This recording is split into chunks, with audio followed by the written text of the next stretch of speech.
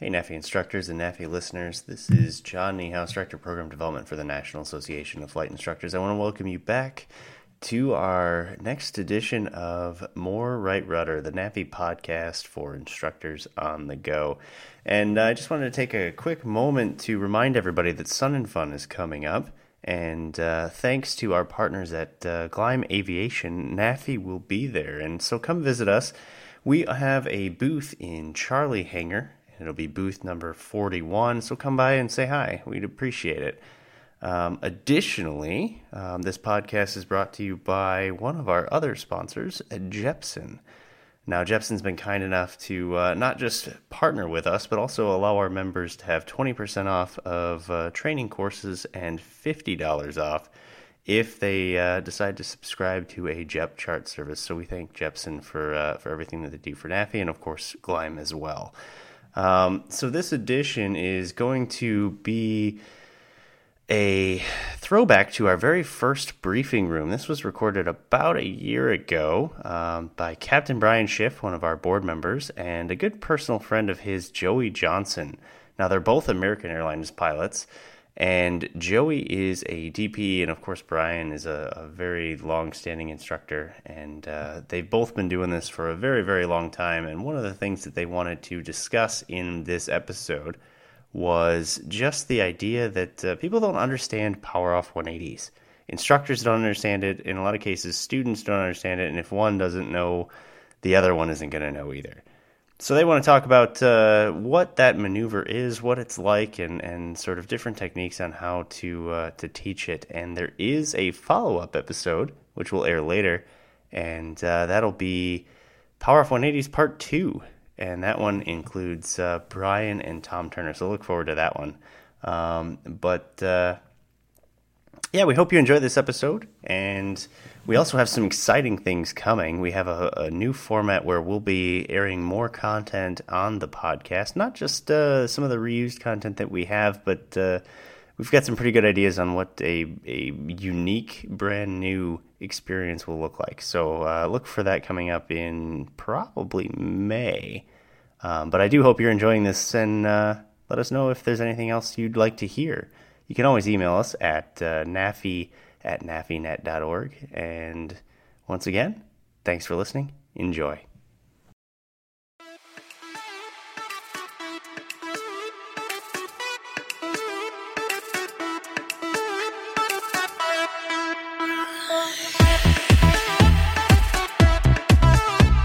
Say hello to my good friend Joey Johnson, American Airlines pilot and designated pilot examiner out in the Fort Worth area. How you doing, Joey? I'm doing great. Yourself, Brian? Good. Yeah, busy giving check rides these days? Absolutely. With the coronavirus, things were shut down quite a bit, and a lot of examiners were unable to do rides. So the ones of us that are still doing it are absolutely covered up. You're doing a lot of commercial rides? I do quite a bit of commercial rides with the shortage leading up to this whole event with the coronavirus. That we are seeing a lot of kids coming out the tail end of the schools now and are needing their commercial check rides. That's great. That's great.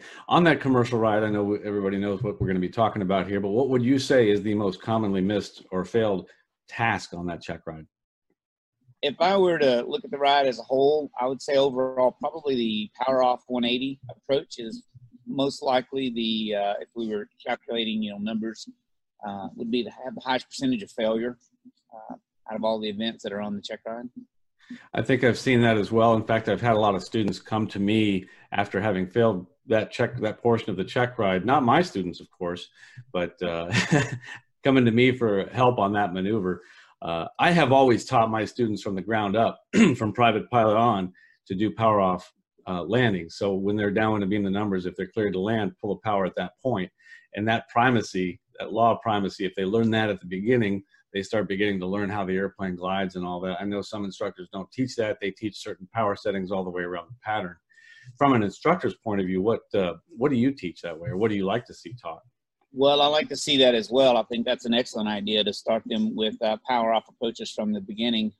It helps them develop a skill that'll carry on to many other maneuvers that they'll have to do later on. Up to and including worst case scenario, they actually have an engine failure and have to do a power off approach into the middle of a field or another airport somewhere. So having that skill in their back pocket from the beginning is certainly advantageous to them. And I would highly stress to all instructors that you do this beginning with a private pilot, even prior to solo. Have them do a handful of those power off approaches just to get them used to how the airplane glides. Now, this was a technique that's been taught since probably the early beginnings of aviation. Was most approaches were flown power off. That was the preferred method, was beam the number, pull it off, and glide the airplane around to a landing. Right. However, as we advanced with technology and the modern engines, and the fatality rate was going up, the FAA basically introduced the concept of stabilized approach and utilizing power throughout the approach. And so this is where we've become handicapped to a degree because we're not accustomed to doing the power off approaches anymore. We're teaching stabilized approaches and using power settings around, and I guess that makes sense in a lot of airplanes, but somehow we got to practice the concept of pitches, airspeed, and power is altitude.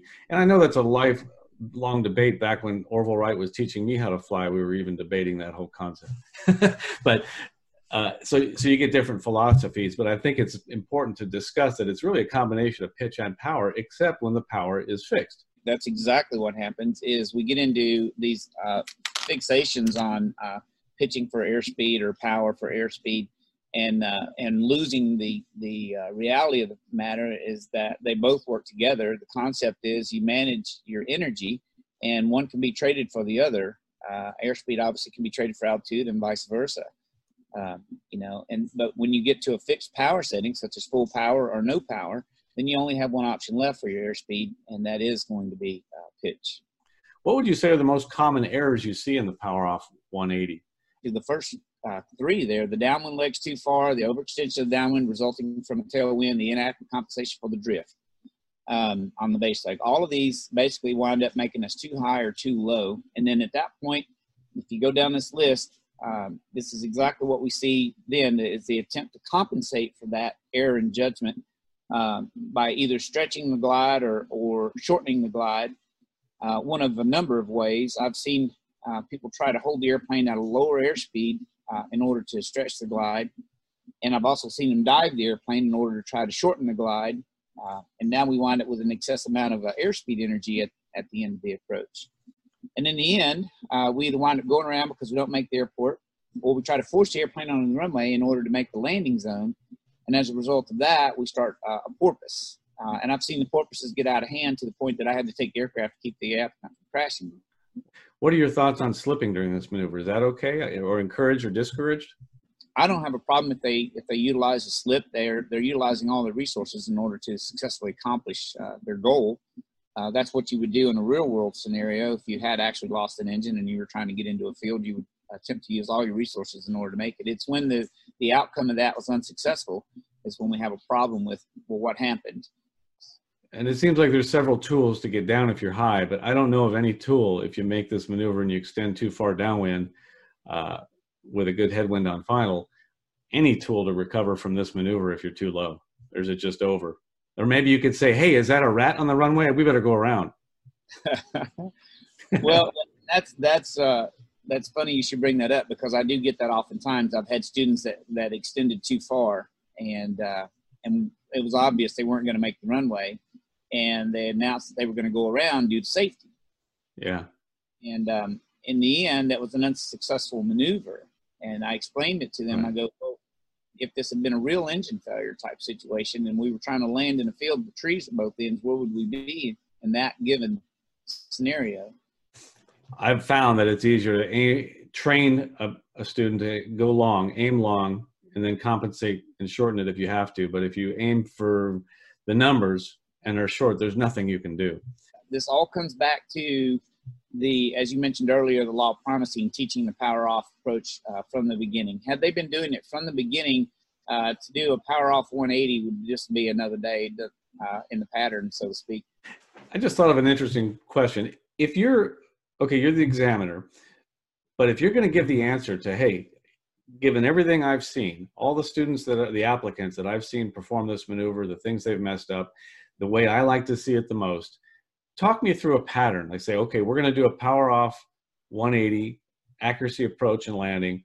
on this pattern. Talk me around the pattern on everything that you do, step by step around the pattern, the things that you would like to see best. That basically give me the answer. What's the answer to that maneuver? What a student should be doing?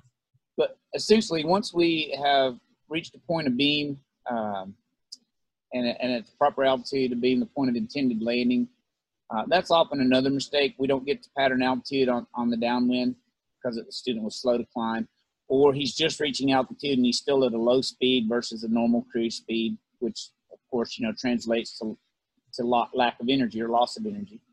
But if we're being the point at the proper altitude and the proper airspeed, simply if the airplane's carbureted, full carb heat, reduce the power slowly to idle. If it's fuel injected, just reduce it slowly to idle.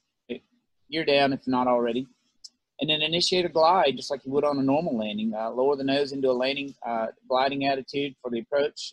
Normally on downwind, the students typically on a powered approach would put down 10 degrees flaps. I advise them to go ahead and add that 10-degree flaps at that point, that first notch, if you will. Now, on a powered approach, stabilized approach, generally we look for a point 45 off our shoulder or the point of intended landing and initiate the turn. But in a power off approach, it's oftentimes hard to do because that point at which you want to turn base is going to vary dependent upon the amount of tailwind and headwind you're going to have when you come back around. On the base leg on a power on approach, we would normally put in our next notch of flaps and maintain our glide path and continue reduction in the airspeed. In this situation, we're managing our airspeed with our pitch, so we're just going to try to maintain our airspeed in that glide path and then just use the flaps to help, if we need to slow us down, but to help us more so descend. And then once we turn final, we're aimed where we want to land or just short of it so that the airplane will flare and land shortly beyond that. And once we've got the landing insured and our landing spot assured, we'll go in with our final flaps. My concept behind that is let's keep this as normal as possible. The more stable, the more normal the approach, the more successful I've seen the applicants. I always ask my students when they roll out on base, how do you look? And I think that even today, one of my students who's an airline pilot told me, I turn a visual approach in the airliner, and as soon as I roll out on base, I hear you asking, how do you look? So always reevaluate on base because you have a tool right there. If it looks like you got this standstill headwind on base leg that's really bringing you down, well, you can angle in at that point, right? So if you don't square off the turn to final and you point it straight at the numbers, you might recover the maneuver. I think that's a great idea, Brian, to reevaluate each piece of the leg. Do I need the flaps? Don't I need the flaps? Am I high? Am I low? If a student can do that too, that's another method that I utilize is maintain the glide speed. That's going to give the airplane its best lift to drag ratio when coming around, and then even as you add the flaps, try to maintain that and use your flaps like an altitude device, if you will, to help you lose the altitude. If you don't need the flaps, don't use them. If you do need the flaps because it's a little bit high, use them. And then maintain the glide speed all the way around. That way you don't wind up with all that excess energy in the flare. It doesn't say you can't fly inverted or do whifferdills or calisthenics on final. So, but I think that it's important not to scare the examiner, right? That's true. Yeah, you would not want to scare the examiner to where he felt it was necessary to take control of the airplane. If the examiner has to jump on the controls because he feels as though there's a threat, he's probably not going to be a positive outcome in that event.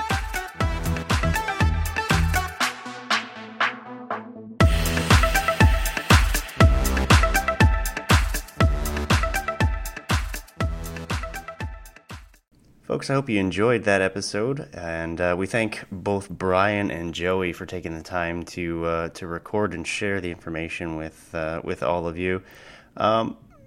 Last bit of information, a little bit of housekeeping. I do hope that if you aren't a member, maybe we have convinced you in one way, shape, or form to become one. And remember, you don't have to be an instructor to join. So as long as you're an enthusiast of aviation education, aviation, or just learning something, certainly we'd love to have you as a member. And basically, to sign up, you can go to www.nafinet.org, and you can basically join that way. If you'd rather give us a call, you can talk to us on the phone at 866-806-6156, but we appreciate each and every one of our members. We've learned something from just about all of our members in communications, And we're trying to put together some really cool and fun things. So we'd love to bring you along for the ride. So anyways, thank you so much. And the next episode will be part 2 with Tom Turner and Brian Schiff. Thanks.